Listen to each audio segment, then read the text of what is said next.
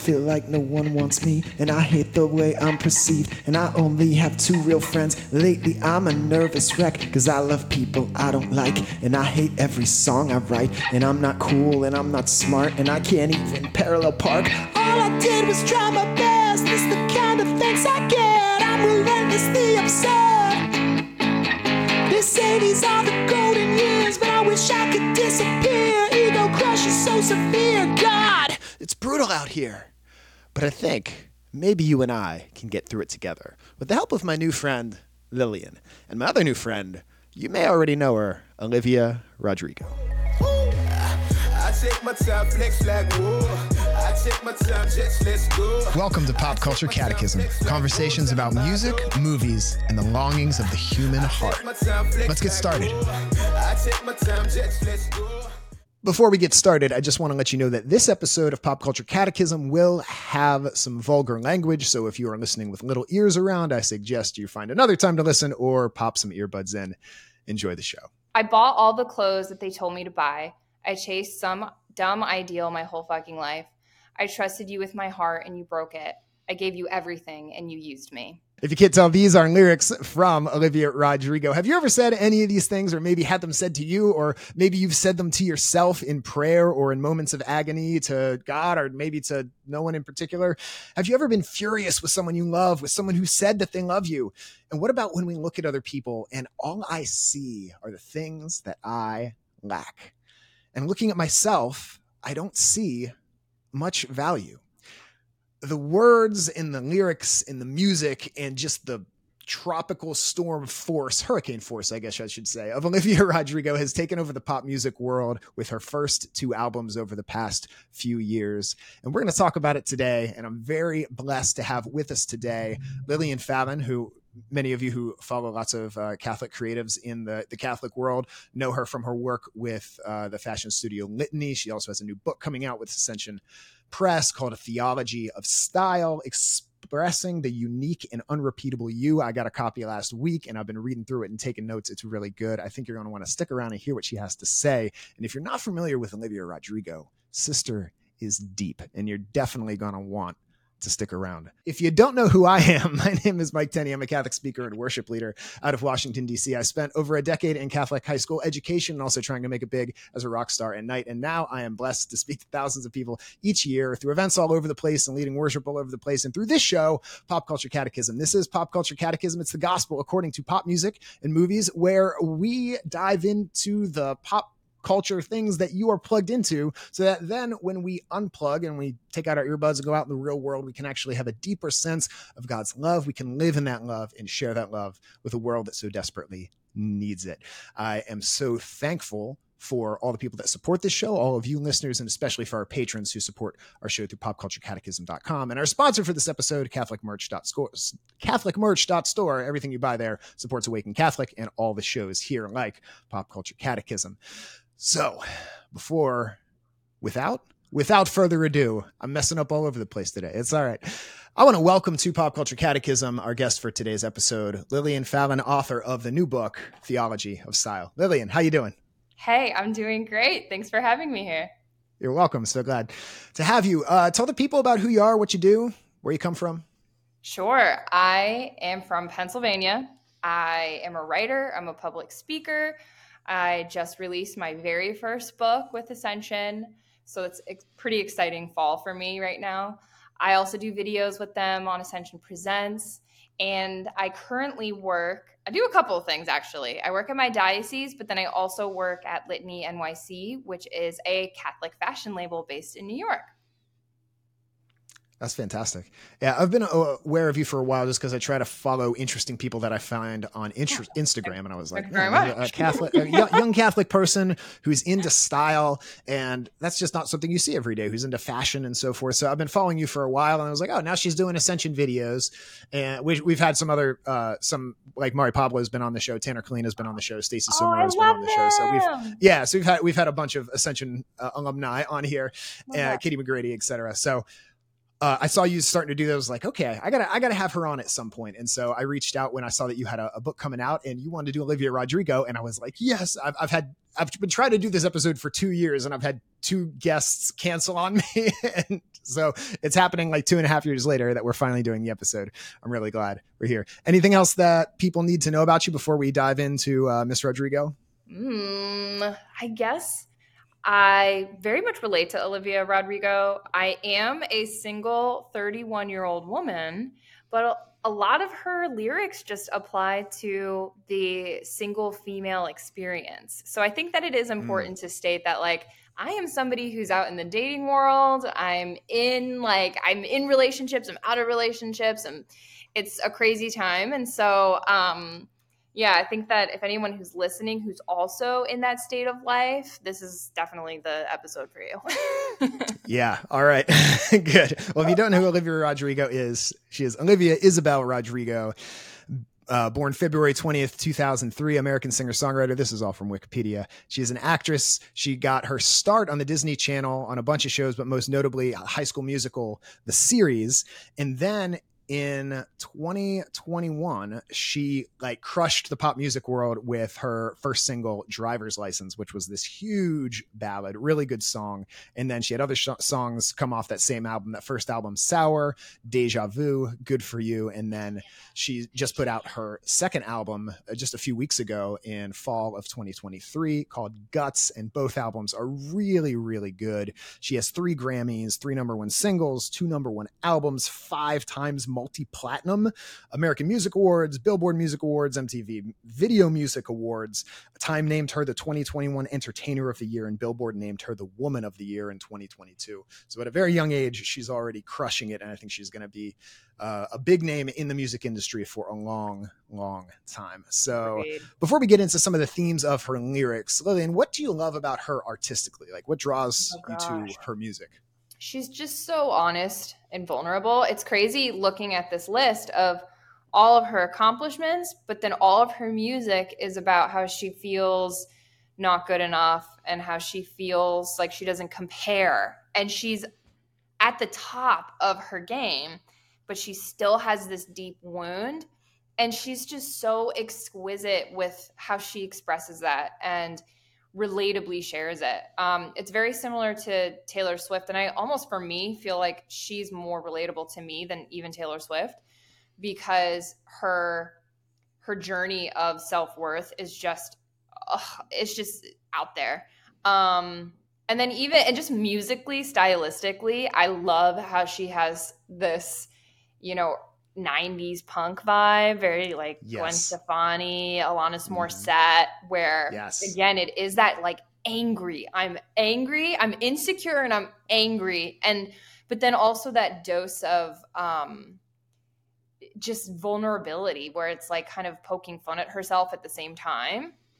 And that's very like a 90s punk vibe where they like make fun of themselves, but it's self-deprecating. It's very self-deprecating, but still painfully honest. So I really appreciate that about her. I saw this meme though that was like, this is how listening to Olivia Rodrigo feels. And it's Jamie Lee Curtis from Freaky Friday dressed up in like a punk costume. And it like, as a 31-year-old, I feel like this like old person who's like, yeah, rock on. Listening to this 19-year-old. Well, imagine how I feel as a 40-year-old man. and I'm like, good for you, you're the cap. I'm rocking out to it. So same way. Yeah, I love all the 90s stuff. Like I was in high school in the late 90s, and so I was in it in the grunge era. Alanis Morissette. I remember when Jagged Little Pill came out, and my brothers got it on cassette, and we played the rails off it. It was so good, and it definitely reminds me of Gwen Stefani and Alanis Morissette. And I feel like she's resurfaced at a time where rock music has kind of disappeared for a while. We haven't had huge rock bands like come out of the woodwork, maybe like AJR or something like that. But I think like Fun was the last big rock band we had like really like top the charts. It's been a little while. And so she's capturing this 90s nostalgia, comes back stronger than a 90s trend, as Taylor would say. And I think there's a little bit of Adele in there. There's definitely a lot of Alanis Morissette in there. I hear echoes of like Garbage and Hole and Liz Phair from the 90s. And also more modern singers, definitely Taylor Swift. But it's like if you put Taylor Swift and Hayley Williams from Paramore and Billie Eilish in a blender, like you'd get Olivia Rodrigo, because at times when she's real soft, she sounds like Billie, and then times when she's real loud, she sounds like Hayley, but then the lyrics kind of sound like Taylor. It's so true. Yeah, but the lyrics aren't so focused on just relationships, which I feel like Taylor did for like 5 albums, you know? Yeah. So it's a little more introspective. It's most about of the her time, relationship with herself at the end of the day. Yeah. Very much so. Yeah, absolutely. So, and there's parts on it, especially the second album. The producer is a guy named Dan Nigro, who I didn't know before he did stuff with Olivia Rodrigo, but he's just incredible. And like, I'm hearing elements of like The Cure and Rage Against the Machine and Smashing Pumpkins. You know, these albums I listened to that I stole from my brother's CD collections, you know, when I was in middle school, and similar sounds and the guitars and everything are showing up in these tracks. So if you're an old guy like me and you grew up in the 90s listening to those bands, I think you should give this a listen, because it's really good. Yeah, and like you said, the lyrics is really good. She's got a great voice. Even some of the chord progressions are not like your typical pop chord progression. Sorry, this is the music nerd in me, but she's got like a lot of minor 4 chords. It's like the same progression as Creep is in Vampire, her new single. Yeah. So there's a lot of like unorthodox chord progressions, which are really cool. No, totally agree. And like her, when she released the Bad Idea, right? What is it? Bad Idea, right? That's what it's called. Yeah. A lot of people were like, wait, what? Because it sounds strange. And a lot of people were like, I don't know if I can get on board with this, but it is that 90s imperfect sound, which we've lost a lot in recent years because everything's so polished and overproduced. Yes, auto-tuned. Yep. And it has this like kind of like inharmonious raw sound, which really complements the rawness of her lyrics. Yeah, and if you watch live videos, she's got an awesome band. It's mostly female, and they just like have harmonies, and it's really good. And I find, especially on the second album, there's this juxtaposition in the music of like pretty and ugly. Of like she's singing with like perfect technique, and then she's just like screaming right after that. You know, there's. Yeah, it's and even in, I feel like her personal style, which I'm sure we'll talk about as we get into it, but like her first album is called Sour, and she's like beautiful and all dressed up, and her hair's all done as professional makeup and everything, and she's just got her tongue out like blah, with like stuff plastered all over her face. So I feel like there's definitely this juxtaposition of like pretty and ugly and kind of like the exterior facade and like what's going on inside. And anyway, it works for me. I love it. I think it's really good. Agreed. Anything you would say that you don't really love about her artistically?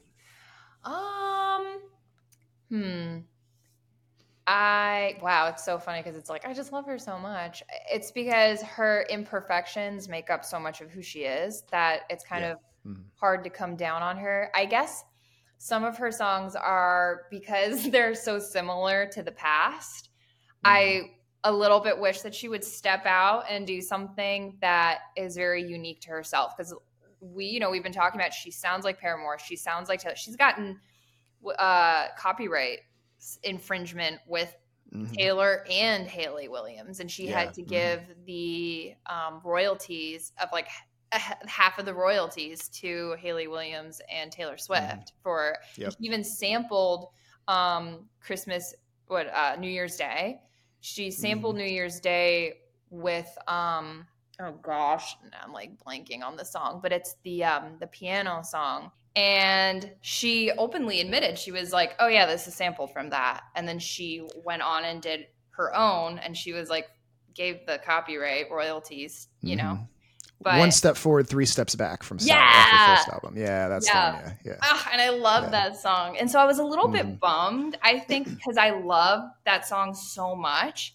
I was a little bit like bummed when I found out that it was like pretty much directly the exact same piano melody.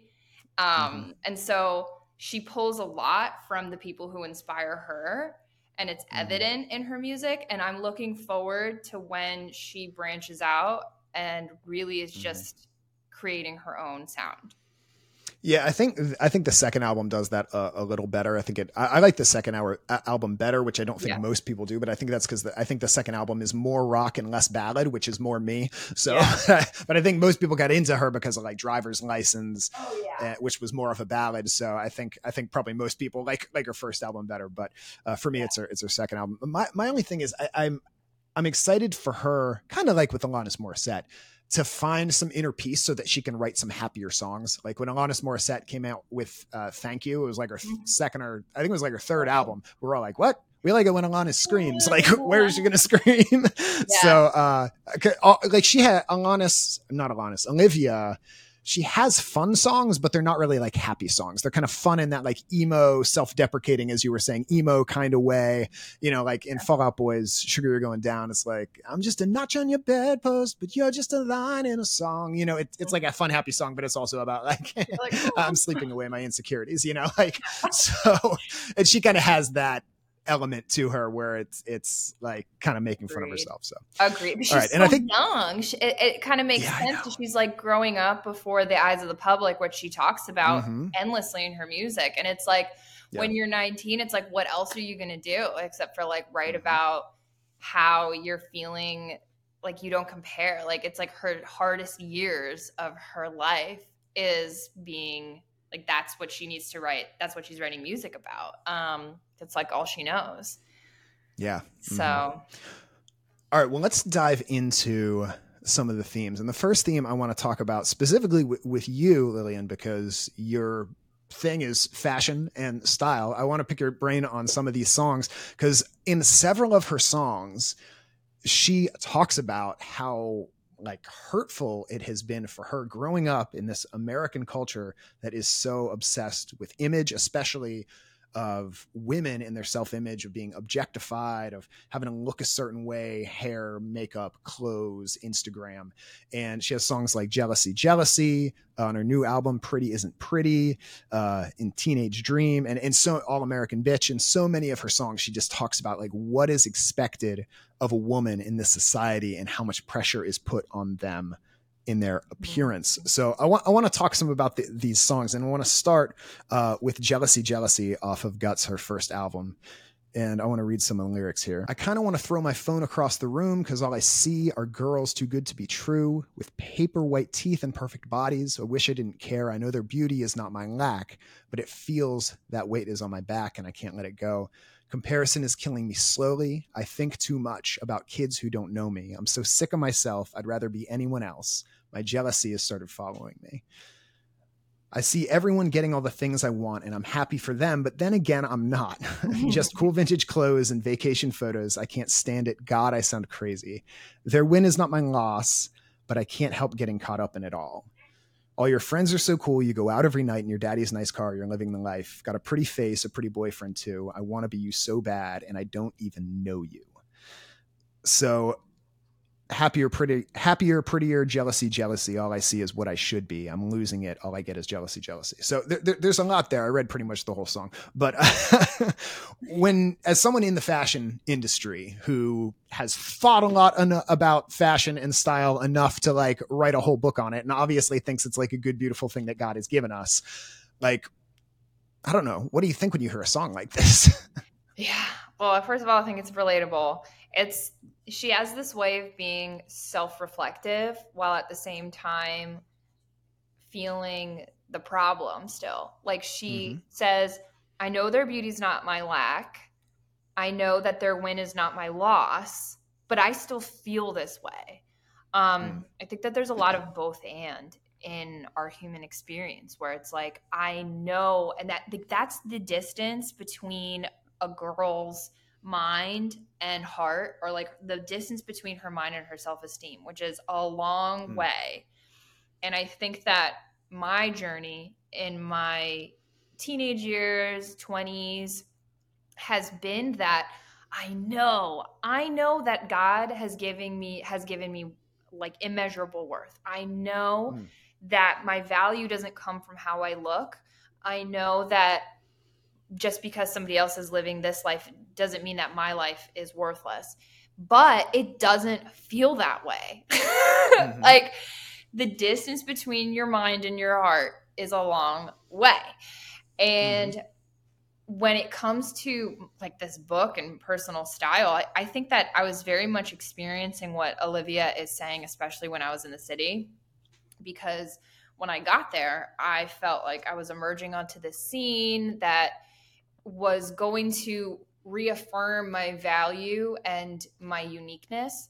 But really, New York is full of a lot of assimilation. It's full of a lot of pressure to conform. And I'll never forget when I stepped onto the train for the first time for like my first day of work. And I had on like a bright red pencil skirt and this like stripy, like Parisian-ish top. And I probably was wearing some like weird shoe that gave me blisters.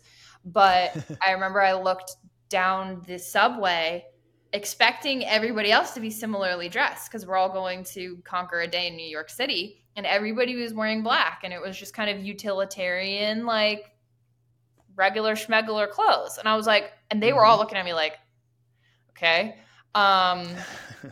Which, I mean, yeah, in New York, you see a lot of crazy things. So that's probably wasn't what they were But that it was very apparent to me, when you're in New York, you fit in, or you need to fit in order to be part of this industry. And so I thought that in order to be like the cool, classy women who are traipsing across the street, waving, hailing down cabs, I felt like, oh, well, then I need to look like them in order to be them. Like, dress for the job you want. And so I went to Zara, and I would like spend my paychecks at Zara, which is the trendiest store possible. And I eventually just had a wardrobe full of clothes that looked like everybody else. And my self-esteem and my identity was just totally diminished. There was this point in my life where I walked past a window that was reflective, and I couldn't find myself in the reflection. And I stood there for a while being like, where am I? And people are going by, and I couldn't find myself. And that was when I knew, okay, I have lost myself to this scene. And simultaneously, at the same time that I was trying to fit in so much and have affirmation from the fashion industry, my faith life wasn't thriving. And really it ties into her next song, which was Pretty Isn't Pretty. And she talks about when it's not enough, like, what do you do? Because for me in New York, nothing was enough. I could be living the coolest life, but I always wanted something more. I would lay in bed at night thinking about all the things I wanted. I would lay in bed thinking about, well, if I was prettier, if I was skinnier, if I was richer, I would then be happier. But what Olivia really gets to in Pretty Isn't Pretty is that it's never enough. There's always something more. You can win the battle, but you'll never win the war. You fix the things you hated, and you'd still feel so insecure. And I try to ignore it, but it's everything I see. It's in the poster on the wall, it's in these shitty magazines. It's in my phone, it's in my head, it's in the boys I bring to bed. It's all around, it's all the time. Don't know why I even try, when pretty isn't pretty enough. What do you do? And so, yeah, that was very much like, and even in New York, I remember like I liked this guy who didn't like me back, and I did all the things. I was like, if I stopped eating lunch, I remember it's like literally like what she says in the lyrics. I started to skip lunch, stopped eating cake on birthdays. I did that. I remember standing in the mirror and being like, I know this is insane. I know that this is unhealthy to stop eating for a guy, but I'm still going to do it if it's going to get me him. And it's just like, I just relate so much to everything she writes. That when I was listening to this album for the first time a few weeks ago and it got to this song, first of all, it sounds like The Cure and Smashing Pumpkins. And I was like, this is awesome. Just like the guitar is like, has wonderful effects on it and like a little bit of phaser and it's great. But that second verse, you can win the battle, but you'll never win the war. You fix the things you hated and you'd still feel so insecure. And I try to ignore it. But it's everything I see. It's on the poster on the wall. It's in the shitty magazines. It's in my phone. It's in my bed. It's in the boys I bring to bed. It's all around. It's all the time. I don't know why I even try. It's like, whoa, like that just like hit me to my heart. And like, as somebody who's worked with young women in ministry for over a decade, like that just crushed me because I've seen so many young women who have told me things just like you told me, that they just feel this intense pressure. And I grew up at a time in the late 90s, early 2000s when we were first starting to like think about eating disorders and like really realize like what was happening. And, Photoshop was first starting to be a thing. And now I think about kids having TikTok and Instagram all the time and like the pressure that like my female friends felt in high school, I feel like it's 100 times more now. Oh, and if you look at trends of like, young women and anxiety and depression, and then you like look at the graphs of like when like the iPhone came out, it's like they match, like they go up together. And like COVID made it a little bit worse, but it was like a trend that had started when the iPhone came out, like because all the time, all our spare time, we're looking at all these models and filtered people and comparing ourselves to them when, there's so many layers to like the what we see on the screen. First of all, they're like genetic freaks who are like the 0.001 most beautiful people on earth. Yeah. Then they take 100 pictures and pick the best one or two. Yeah. And they have like nutritionists and professional trainers, and then they have professional wardrobe or free wardrobe because they're getting sponsors, and professional makeup and hair, and some of them are getting surgeries and plastic surgery and augmentations and those sorts of things. And then the Photoshop and the filtering starts, right? And then if you're looking at hundreds of those pictures every day, of course we're going to feel that way about ourselves. And it's, and it's for guys too. Like I'm into weightlifting and stuff like that. And the algorithm knows me too when I'm scrolling on Instagram or YouTube or whatever. And, even though amongst most of my friends, I'm known as like the fit one to a lot of people. Like I see these guys, I'm like, oh, my shoulders are small. Yeah, I don't have a six pack, like it's for the guys too, and, but I can only imagine, I feel like it's 100 times worse for the women. Yeah. Okay. So I have a question here. Yeah. You have it seems like part of your vocation, part of your calling that you've like discerned from God is fashion and style.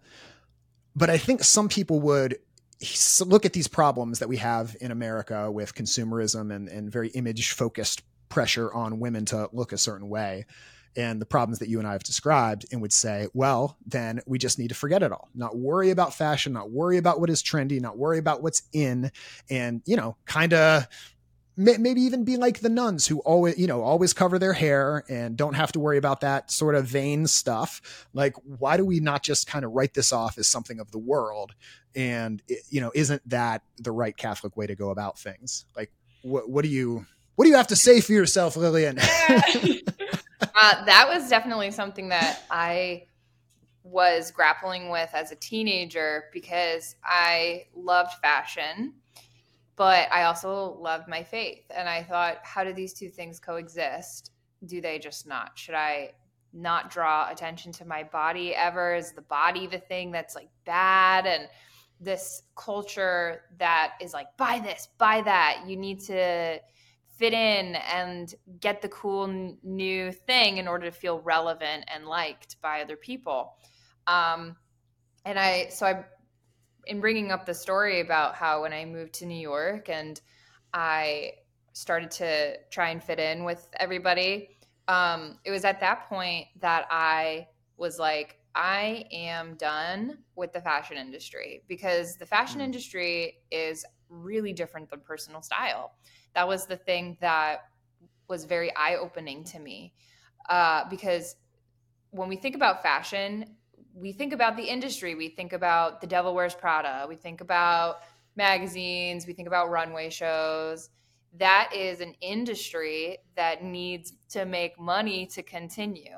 But when we think about personal style, we often have images pop up in our minds like Audrey Hepburn or Grace Kelly, or even one of our friends who dresses very well.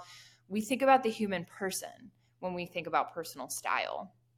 And when I was going through that time in New York City where I was shopping fast fashion clothing, which is the Zara, Forever 21, H&M, the very trend-based stuff, I made the cold turkey just like an addict, was like, I'm done.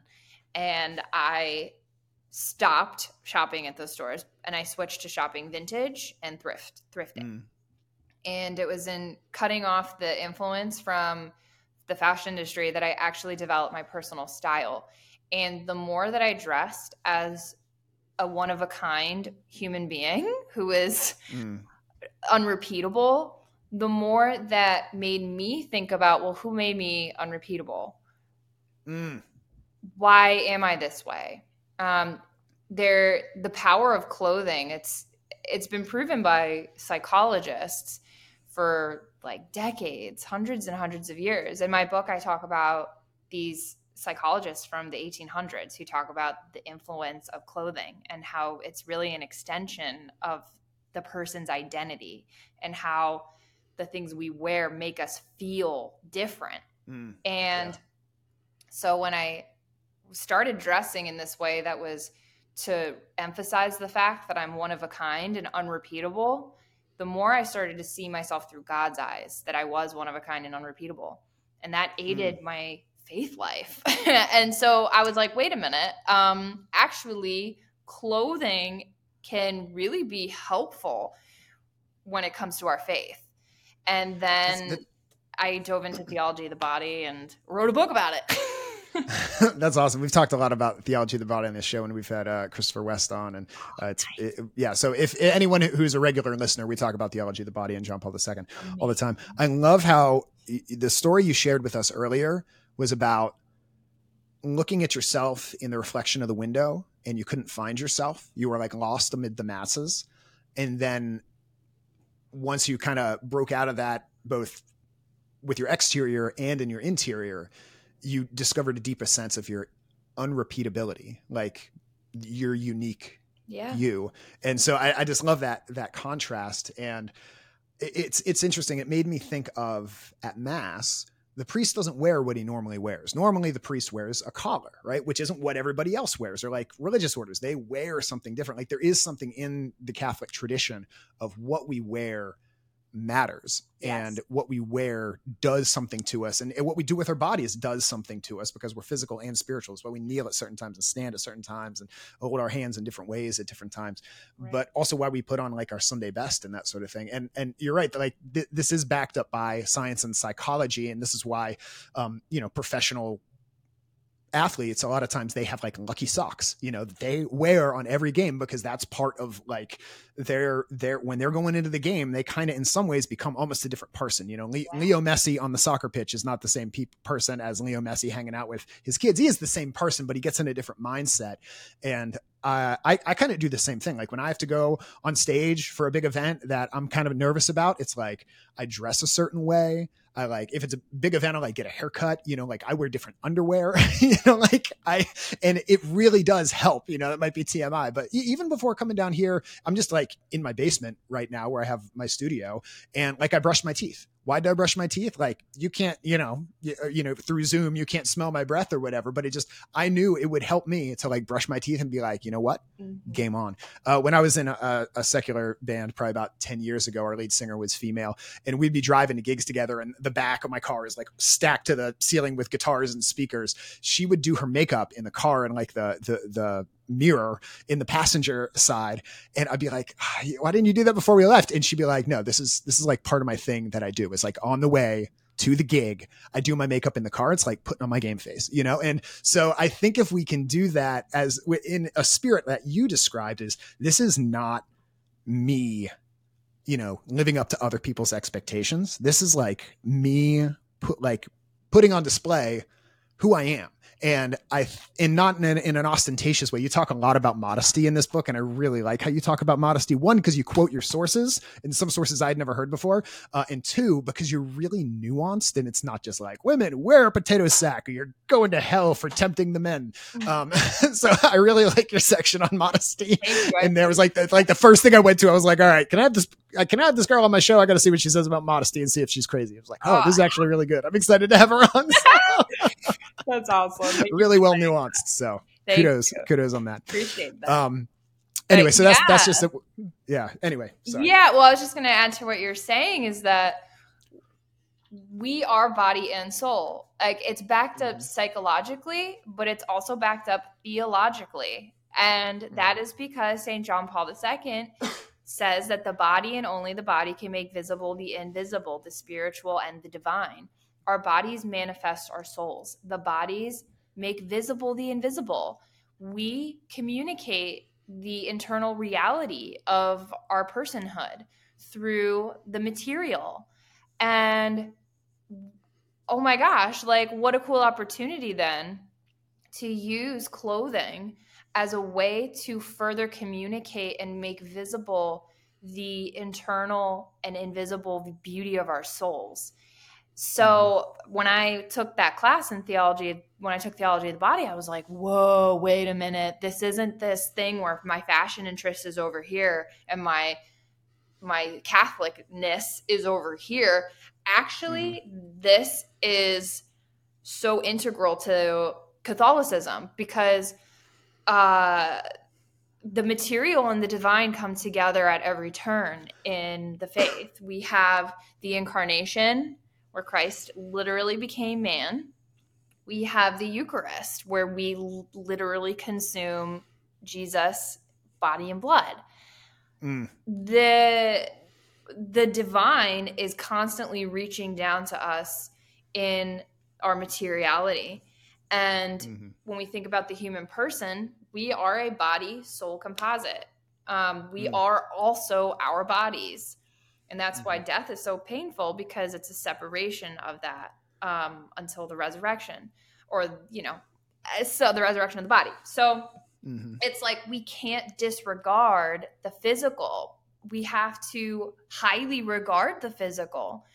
And so when it comes to the things that we wear, it can be this opportunity to reaffirm to ourselves how we were made, that we have bodies of infinite dignity, and to pay reverence to our bodies, but also to make visible that the beauty of our souls. And the more that we do that, we see ourselves as somebody who's been chosen from eternity and called and identified by name by God, the more that we see ourselves how God sees us. And that's what I want for Olivia Rodrigo. Yes, absolutely. So a couple things that made me think of, and then I want to get back to Olivia, is you were talking about in the sacraments. The sacraments are these physical signs and actions that make present the spiritual. Yeah. And you were talking about the Eucharist, but it made me think of is during baptism, after the baby or the person is baptized, we can literally put a white garment on them, and we say, put on Christ. You have put on the new Christ. And the same, like at your first communion, traditionally you wear something white.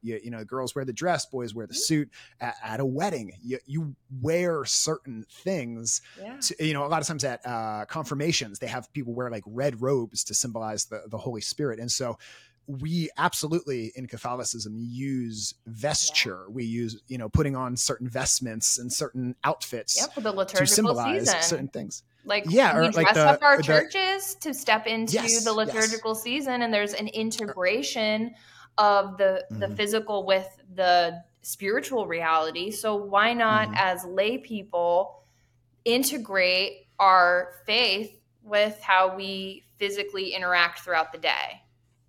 Yeah. And even a lot of people wear scapulars. They're like those little, if you don't know what a scapular is, listeners, it's like the little little square cloth that Catholics sometimes wear on their neck, and one's on the back and one's on the front.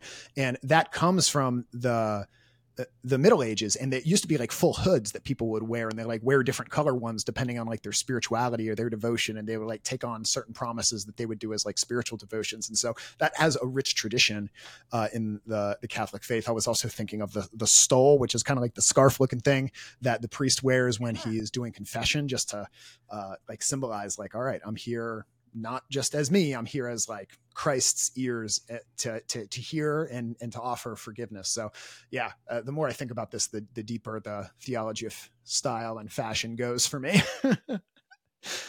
Where I wanted to go from here was, you were talking about that idea of never being enough and feeling like it's never enough. There's this line from her song Ballad of a Homeschool Girl. Interesting that she, Billie Eilish, Taylor Swift, and Hayley Williams all homeschooled at some point, probably because they were like young starlets. But she says in that song, I hate all my clothes. I feel like my skin doesn't fit right over my bones. And I feel like, I feel like some people could take this whole idea of your fashion and your style helping you like kind of figure out your unrepeatability. I feel like some people kind of get it wrong, where they think, oh, if I dye my hair blue and I dress up as goth, then I'm going to understand my identity, or, if I dye my hair blonde, or, or shave my head, or grow a tattoo, or get a tattoo, or grow a goatee or something like that. Like, I think some people, because they are so lost in their identity of who you are. And something that you shared earlier is, you said, I knew that I was loved by God, but I had a hard time getting down here to my heart, to like my self-esteem. I feel like there's a lot of people out there, maybe most people out there, they don't even know.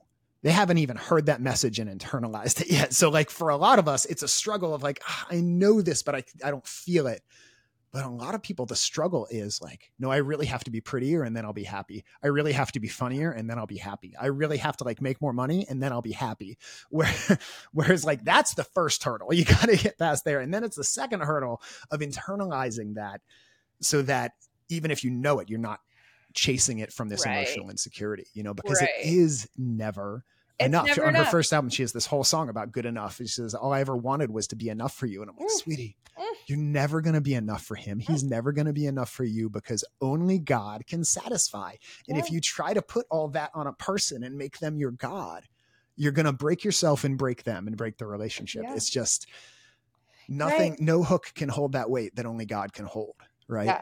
And so as much as we appreciate fashion or music or another person, if we're going to view it correctly, and if we're not going to break and ruin the good thing that God has given us, we got to view it in context of God. I heard someone describe it one time of like, imagine you're walking along and on the ground, you see this beautiful piece of colored glass and you're like, oh my gosh, this is beautiful. And somebody's like, hey, look up there. And like, no, look at this. Did everyone see what I got? And meanwhile, above you is a beautiful stained glass window, like rose window, and it's like, that is how we are as like fallen people that live in a sinful world.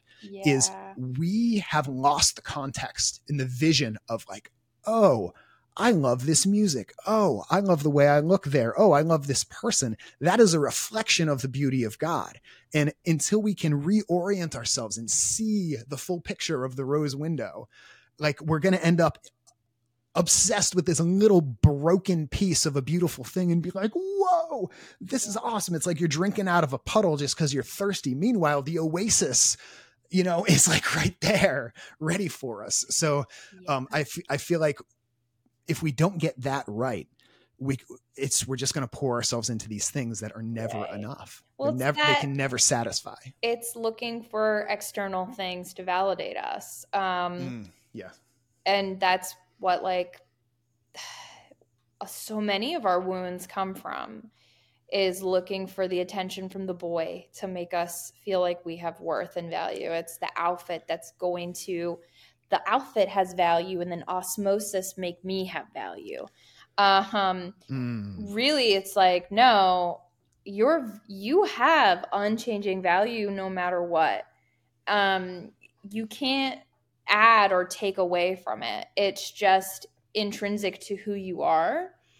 And if you start searching and betraying yourself so that betraying yourself so that you can believe that you have value and worth by all these outside things. And I think that when I talk about personal style, and it really should be something that comes from within. Of course, there's inspiration and we can see things and be like, wow, I really love that. And I feel like that does reflect an internal beauty within me. But sometimes we think that by putting that thing on, that it will give us that value. And when we go shopping, it should be like you're not putting on a costume.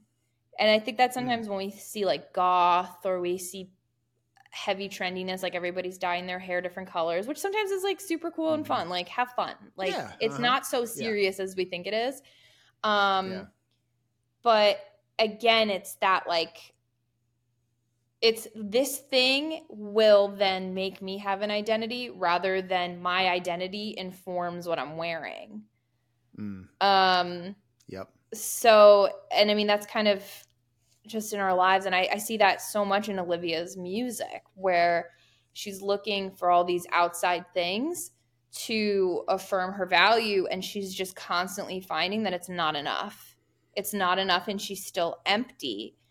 And that's how we all feel when we go to the world and we go to attention from others and affirmation from the world instead of affirmation from God.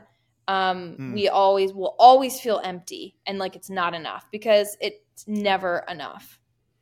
Man, I kind of feel a little personally attacked by that last little sermon there. That's like my essential spiritual struggle. Like, please like me. Please like it's this little brother in me, you know, it's like, I want attention. Oh, same. Everyone, are you paying attention to me? I'm such a people pleaser. I mean, that's why we can talk about this. But see, look, we're both Olivia Rodrigo, and that's why we like this so much, is because she sees herself and she's explaining this experience that we both have, where we want people to like us. We want, we want to be affirmed by the people that we also like. So we are all Olivia. Yeah. She's just writing really good music about it. You read some of these lyrics from Pretty Isn't Pretty at the very beginning of the episode, but I want to read them again and read the next part. I bought all the clothes that they told me to buy. I chased some dumb ideal my whole fucking life, and none of it matters and none of it ends. You just feel like shit over and over again. Like, man, what a way to end the song. Such it never ends. Yeah. Boop. Yeah. It never ends. It never ends. Never ends. One of my favorite songs off her first album is the opening of the album. It's what I'll start this episode with. Brutal, the cold open of this episode. She says, I feel like no one wants me and I hate the way I'm perceived. I only have 2 real friends, and lately I'm a nervous wreck because I love people I don't like, and I hate every song I write, and I'm not cool and I'm not smart and I can't even parallel park. All I did was try my best. This the kind of thanks I get. They say these are the golden years, but I wish I could disappear. It's just about it's brutal being a teenage girl in 2023 or 2020, whenever she wrote this.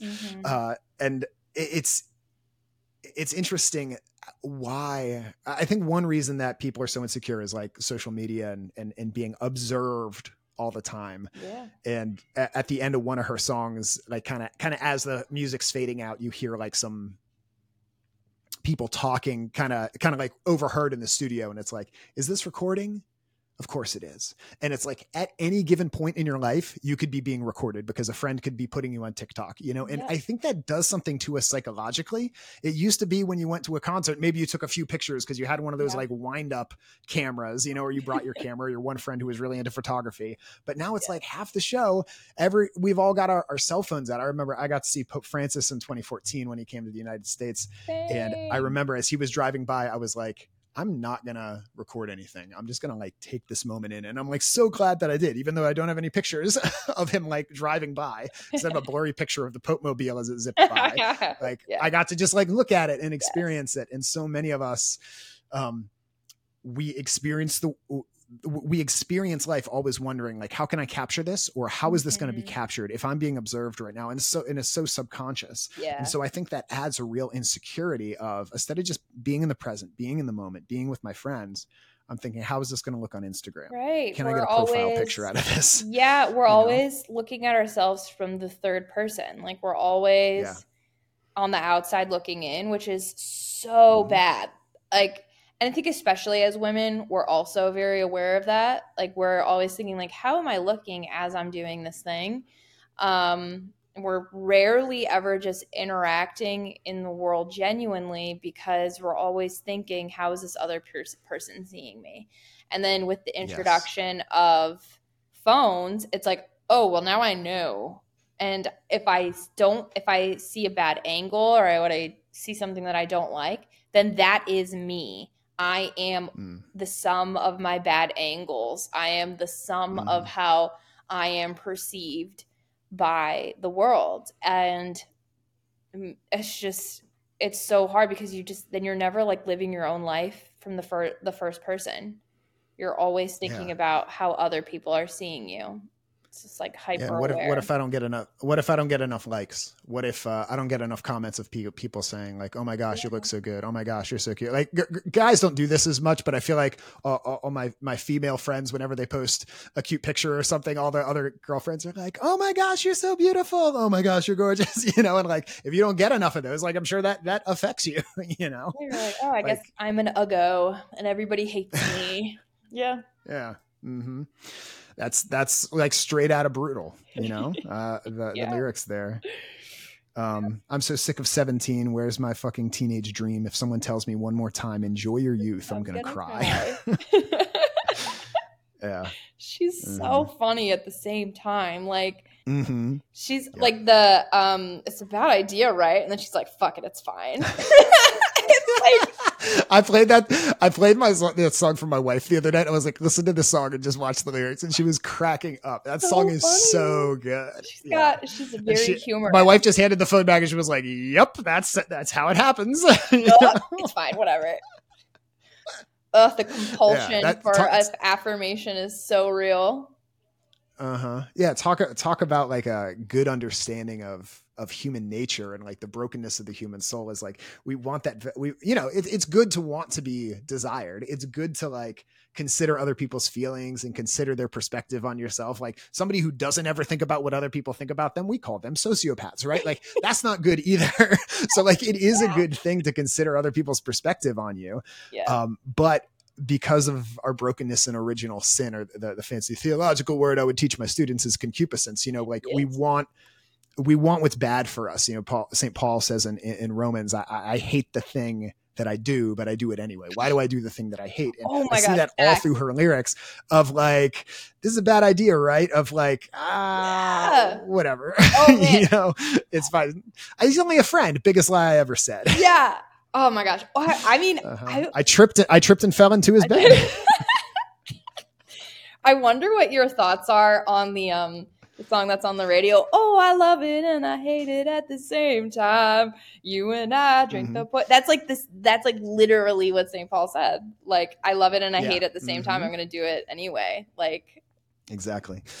C.S. Lewis says in the Screwtape Letters, which if you've never read it, listeners, is it's like letters imagined from a like demon who's trying to tempt human souls. And it's like a master veteran demon teaching like a youngster rookie demon how to tempt people. And he's like, look, here's our goal is like all these desires and passions these humans have, they're really good things. Like the things they enjoy, their bodies are good, but we want to ruin them. And so we make them addicted to it. So they hate it, but they can't stop. So they don't even enjoy the thing, but they can't get rid of it either. And then you've ruined it for them. And that's our goal. And it's like, oh my gosh, like, yeah, that totally happens. Like the more obsessed I get with something, like I can't even enjoy it anymore. That's in one of her songs too.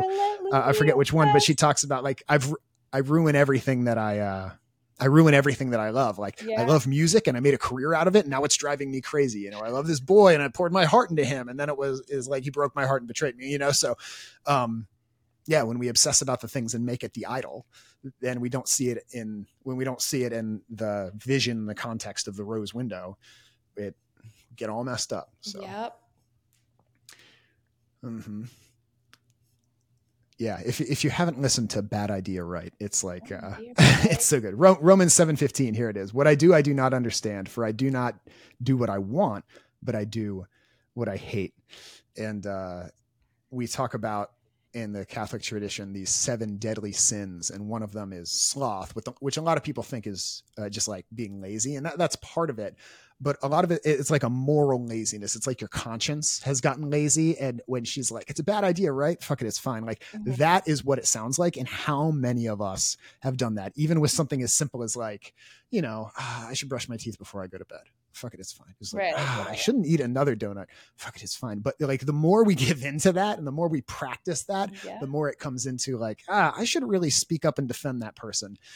Fuck it, it's fine. Like I really shouldn't call this person up, and each one of us have been tempted with that a million different ways. Man. Yep. I feel like every parent in America needs to take their teenager and like sit them down and listen to these albums and talk about it. Yes. That's actually a very good point. Mm-hmm. Yeah. All right. So can I go a different direction with this? Totally. And then we'll probably have to wrap it up. So dating in 2023, sounds pretty easy. It's brutal out here. Why do you think that is? I hear this from my younger friends. Like, I mean, Olivia, if you're listening to Olivia's lyrics, it seems pretty brutal, and she's beautiful and famous, but still she feels like she's used and abused and betrayed. And I don't know. Do you have a diagnosis? What's so hard about dating these days? It's hard. Well, we all like try and like point our fingers at each other. Like I'm going to be doing a interview with Catholic Match probably tomorrow, and me and this dude are going to be talking about like what is going on with like Catholic dating. And he was like, these are the things that guys are annoyed at by girls, by the women. And I'm like, well, I'm annoyed about guys for doing this, and they don't commit, and they always have more options than us, and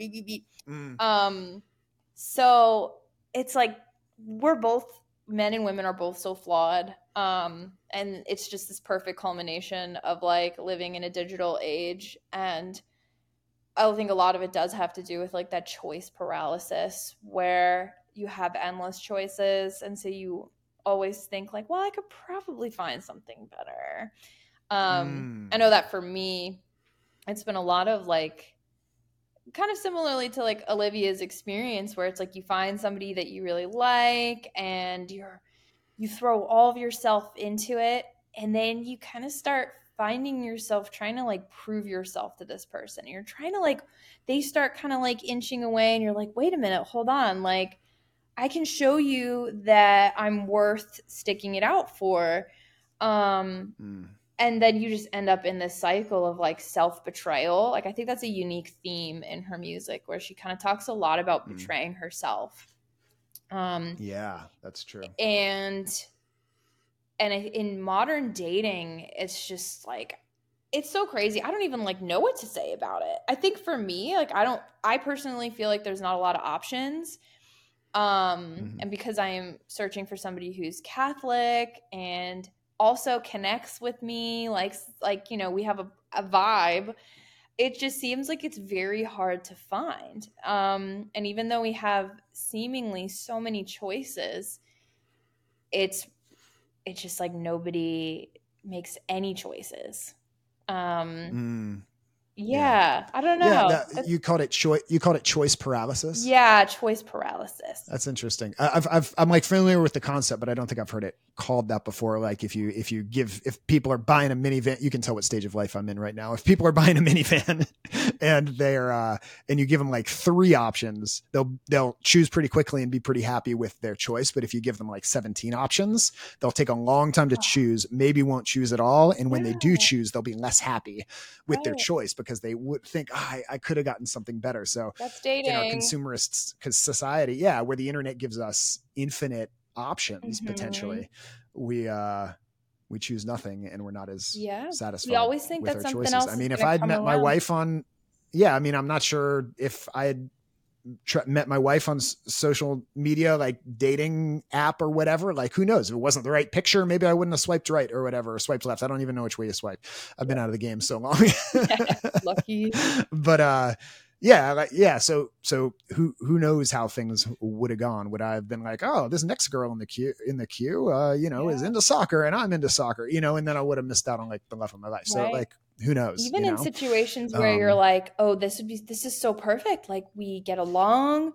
We are both attracted to each other. We both want the same things. It's like anything can be a reason to not pursue it. And I think these days, we're more likely to throw in the towel and just be like, no.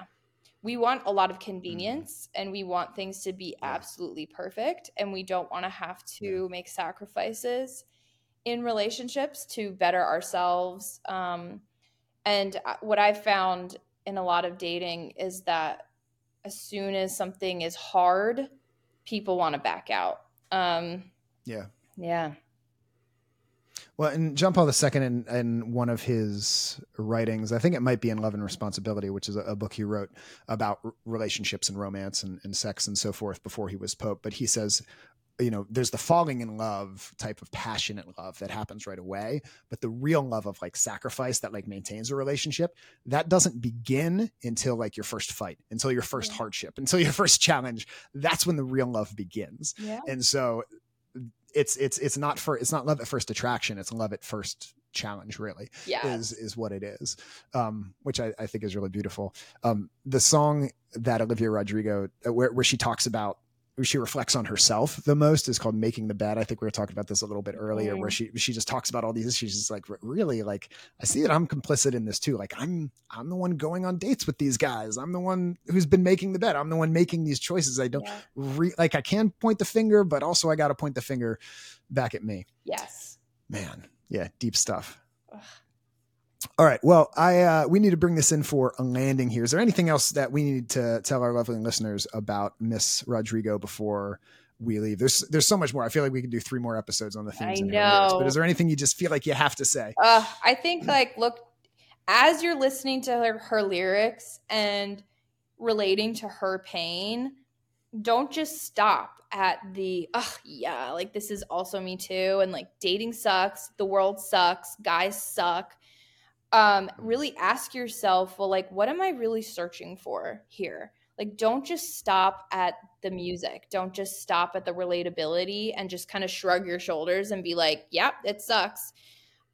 Really think about like, what is my heart searching for? What is the void within me? And how am I trying to fill that void with all the things that are making me feel like I relate to Olivia?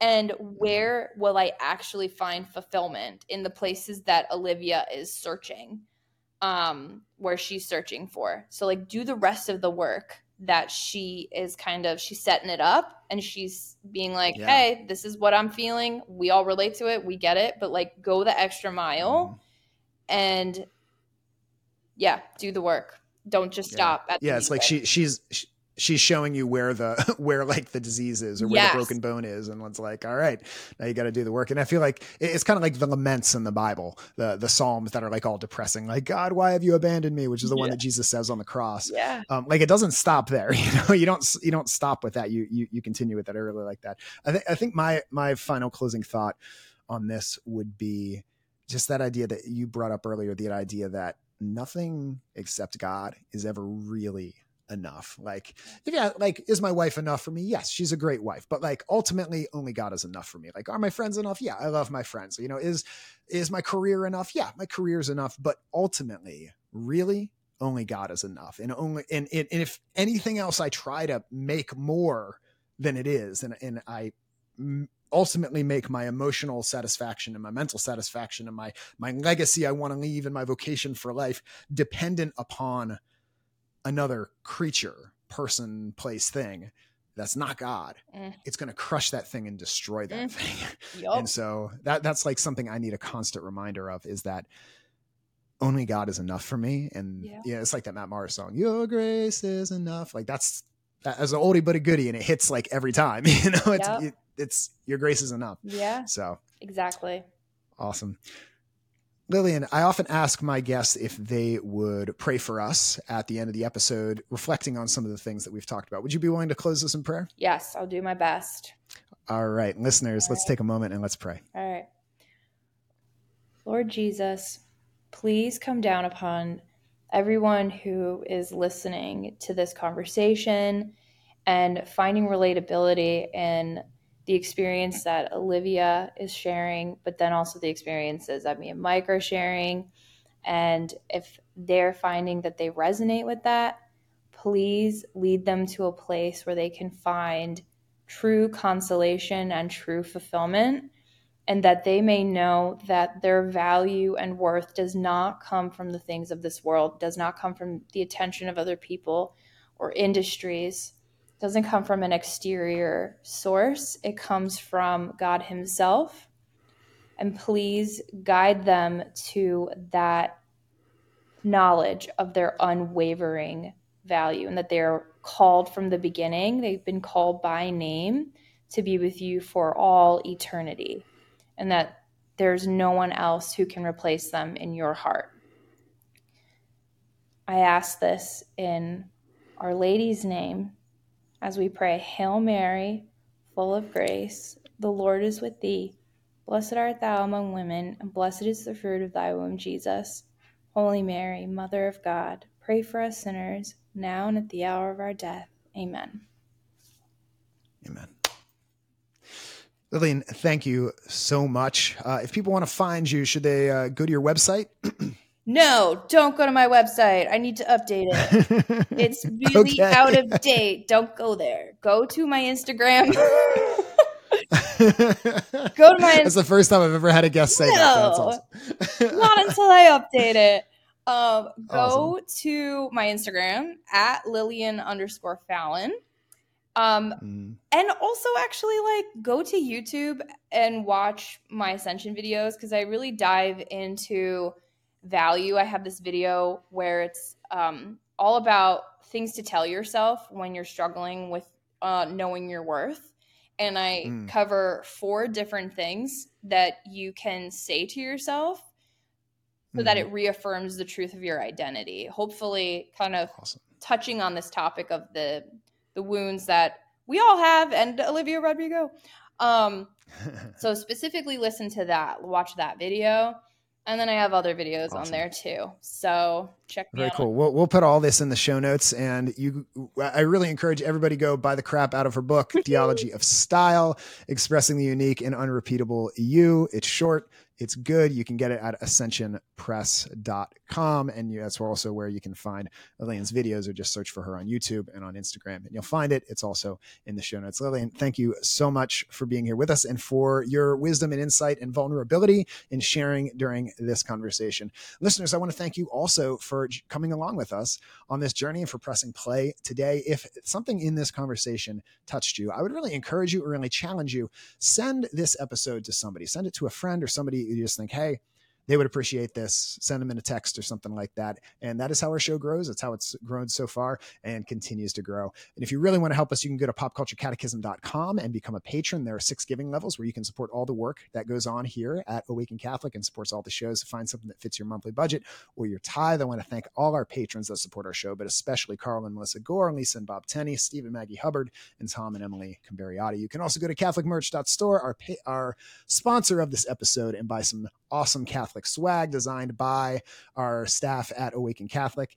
And thank you for pressing play today. We are in season 4 of Pop Culture Catechism, so we got a lot of back episodes. If you're new here, you want to go and hear our old stuff about Taylor Swift or WAP or any of the crazy Bridgerton stuff that we've talked about, you can get into all of that. So listeners, thank you again. We love you, and God loves you way, way more. We will see you next time.